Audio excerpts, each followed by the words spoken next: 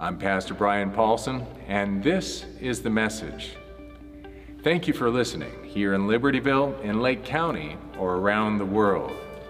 Center your heart now with the prayer for illumination, listen deeply to Holy Scripture, and then let God's Word speak to you today through the message delivered by our Interim Associate Pastor, the Reverend Nicole Farley. Please join me in prayer. Guide us, O God, by your word and spirit, that in your light we may see light, in your truth find freedom, and in your will discover your peace. Through Jesus Christ our Lord. Amen. The first scripture reading for today is from Exodus 20, verses 8 through 11. Remember the Sabbath day and treat it as holy. 6 days you may work and do all your tasks, but the seventh day is a Sabbath to the Lord your God. Do not do any work on it, not you, your sons or daughters, your male or female servants, your animals, or the immigrant who is living with you. Because the Lord made the heavens and the earth, the sea, and everything that is in them in 6 days, but rested on the Sabbath, on the seventh day. That is why the Lord blessed the Sabbath day and made it holy. Our second reading comes from the 25th chapter of Leviticus, verses 1 through 12. Listen for a word from God. The Lord said to Moses on Mount Sinai, "Speak to the Israelites and say to them, once you enter the land that I am giving you, the land must celebrate a Sabbath rest to the Lord. You will plant your fields for 6 years and prune your vineyards and gather their crops for 6 years. But in the seventh year, the land will have a special Sabbath rest, a Sabbath to the Lord. You must not plant your fields or prune your vineyards. You must not harvest the secondary growth of your produce or gather the grapes of your freely growing vines. It will be a year of special rest for the land. Whatever the land produces during its Sabbath will be your food. For you, for your male and female servants, and for your hired laborers and foreign guests who live with you, as well as for your livestock and for the wild animals in your land. All of the land's produce can be eaten. Count off 7 weeks of years, that is, 7 times 7, so that 7 weeks of years totals 49 years. Then have the trumpet blown on the 10th day of the 7th month. Have the trumpet blown throughout your land on the day of reconciliation. You will make the 50th year holy, proclaiming freedom throughout the land to all its inhabitants. It will be a jubilee year for you. Each of you must return to your family property and to your extended family. The 50th year will be a jubilee year for you. Do not plant, do not harvest the secondary growth, and do not gather from the freely growing vines, because it is a jubilee. It will be holy to you. You can eat only the produce directly out of the field. This is the word of the Lord. Thanks be to God. Pray with me.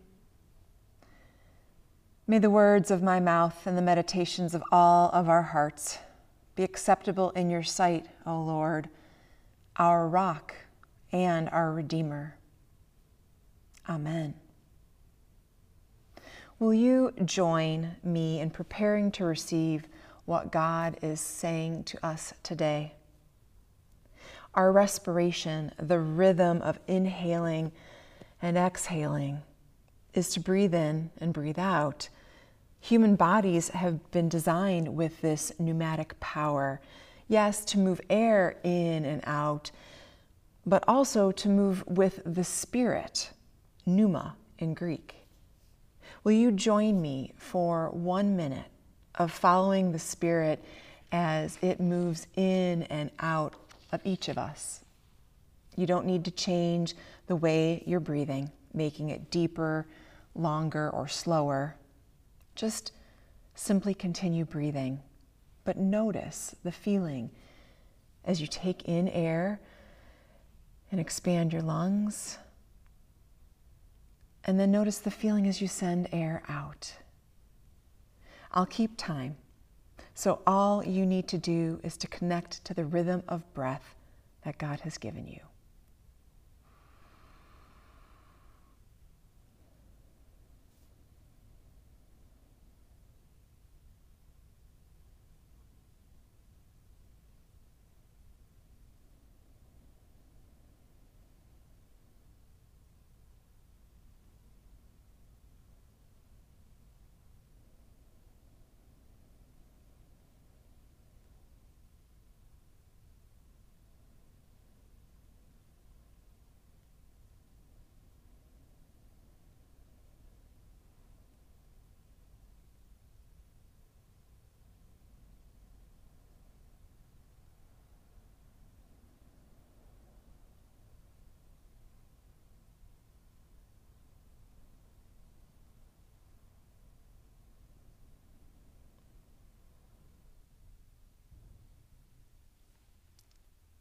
My prayer is that we each feel more attuned to God's presence in this marvelous creature that is our bodies.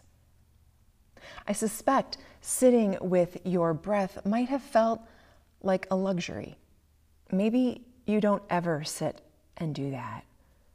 Maybe you only do it as part of a practice of yoga. Maybe you do it in school as you practice mindfulness. Paying close attention to our bodies isn't something that many of us do regularly. In school, we might need to ask permission to use the restroom, and so we don't go as often as we feel the need or as soon as we feel the need. We're taught, we learn to hold it, and we keep doing it long after we finish our school years. In a full day of meetings, we squeeze in lunch or we don't eat at all.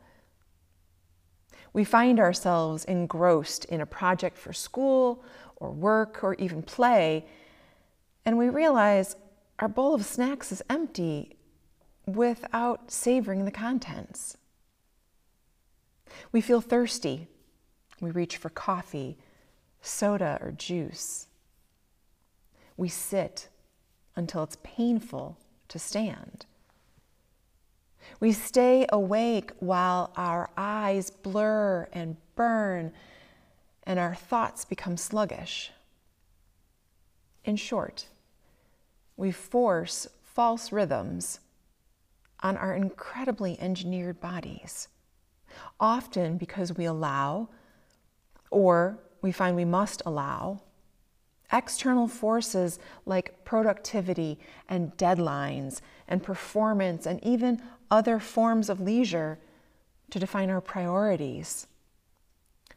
Rest, pause, tending to biological needs have become rewards, not natural responses. All the while, God's fine creation persists in sending cues to the rhythms for which we were created. And we don't just demand productivity and deadlines and performance from the creation of our bodies. We ask it of the creation that is our earth. We ignore the cues the land sends and yet lament when fields don't yield. The glaciers melt. The rivers flood and the oceans surge, and the places we have chosen to live are damaged. The land slides and rocks tumble, and the places we have chosen to live are damaged. The earth shakes and the lava flows, and the places we have chosen to live are damaged. We ignore the rhythms of this living planet and expect it to conform to our wishes instead. Admittedly, the readings we hear today, a segment of the Exodus story of the Ten Commandments, and the initiation of the Jubilee from Leviticus, are suggestive of another structured rhythm, one of rest every 7 days, of rest every 7 years, of rest after every 49 years. Importantly, as Professor W. Sibley Towner explains, the fourth commandment, verses 8 through 11, springs out of an allegiance to God, the Creator. The Sabbath is not presented as a day of worship, but rather as a day of cessation, blessed by God's own rest. Rest is therefore written into the very nature of things. In encountering the Creator on the Sabbath, Israel could hope to recover a right relationship with the created order. To honor the creation of your body honors God. To honor the creation that is the land honors God. To do so means attuning our attention to the ebb and flow that persists. When we start with our own bodies, we notice our own breath and give thanks. We notice where muscles are tight. We notice clenched fists and clenched jaws and tight chests and low-grade headaches. And then we tend to their causes.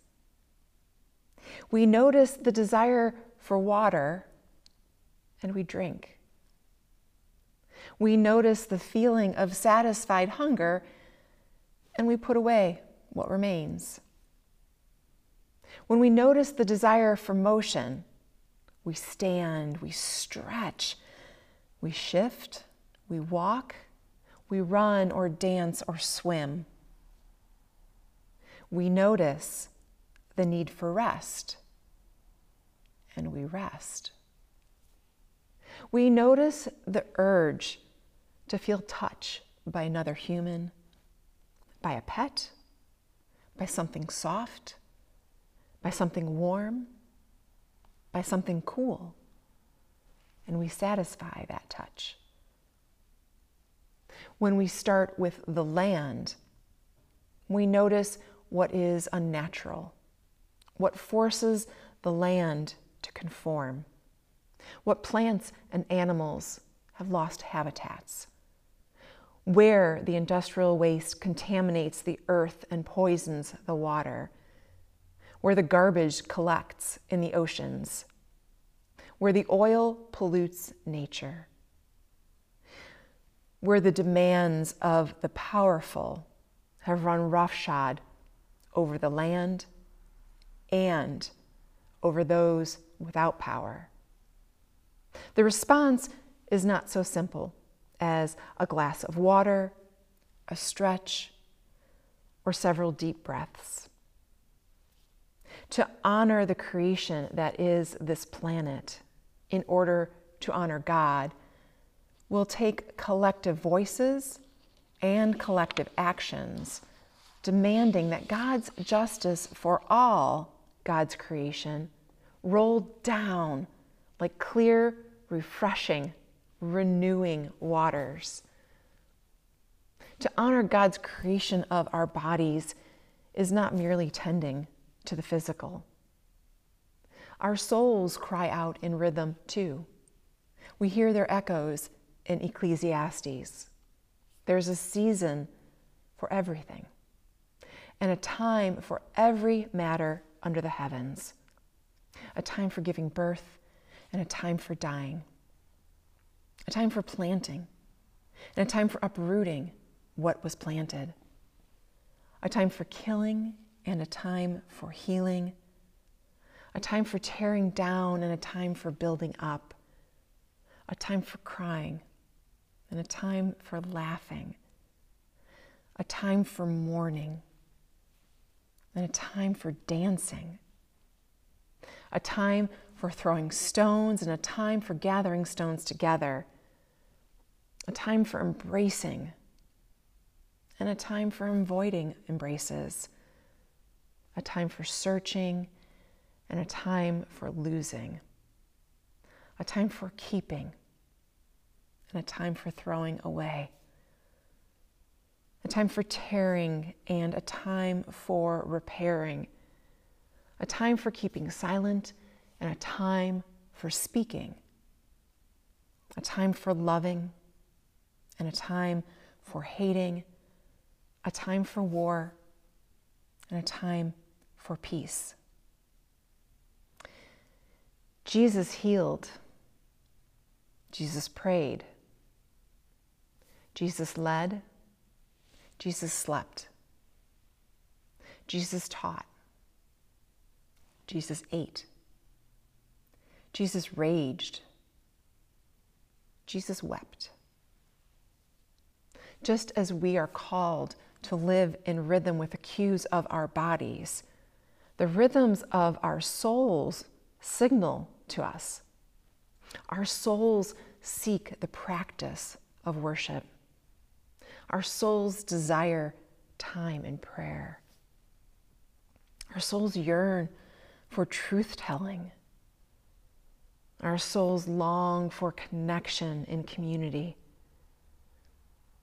Our souls need to extend care to others. Our souls require that we extend care to ourselves. And it's easy to find in the ministry and life of Dr. King, which we celebrate this weekend, examples of ways to respond when our souls compel us to act, to march, to vote, to speak out and up for justice, when our souls burn with righteous anger, when our souls crave peace for all peoples. Even Dr. King felt tension between heeding his soul and heeding his body. Our Committee on Anti-Racism and Equity will lead an exploration of Dr. King's Loving Your Enemies sermon for the February Love Every Neighbor event. Dr. King opens the sermon saying, "I am forced to preach under something of a handicap this morning. In fact, I had the doctor before coming to church, and he said that it would be best for me to stay in bed this morning, and I insisted that I would have to come to preach. So he allowed me to come with one stipulation, and that is that I would not come in the pulpit until time to preach, and that after, that I would immediately go back home and get in bed. So I'm going to try to follow his instructions from that point on." Alongside all his powerful works, in all his humanity, Dr. King, too, struggled with tending to the ebb and flow of rest and action. I imagine he would say the perniciousness of poverty and racism and militarism did not allow him to rest. And yet, Jesus healed, Jesus prayed, Jesus led, Jesus slept, Jesus taught, Jesus ate, Jesus raged, Jesus wept. In all of God's creation, there is an ebb and a flow, an innate stopping and starting and stopping again and starting again. It's right under our very noses, easily detectable when we commit ourselves to heeding these natural rhythms over and against the ones suggested and demanded by industriousness and productivity, even the ones demanded by injustice and abuses of power. Presbyterian pastor and author Lynn Bobb recalls that in Exodus, we are commanded to model ourselves after God, who rested on the seventh day of creation. Like God, we can pause to rest because the earth is so abundantly provisioned by God's bounty and generosity. We rest to remember and affirm God's provision for us and God's care for the entire creation.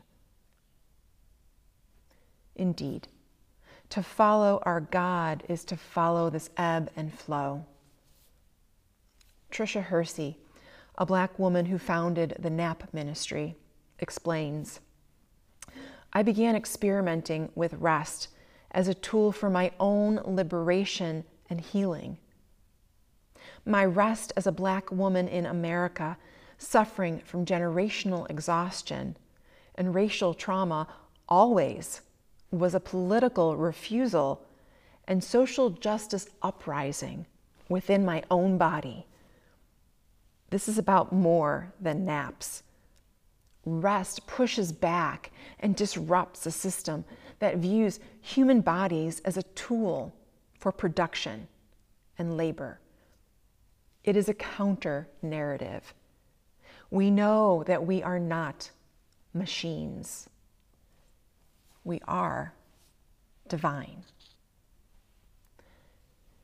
May all of our rest and all of our action be in God's image, be for the furthering of God's will, be to God's glory. Amen. Thank you for listening on our podcast or through our YouTube playlist of sermons.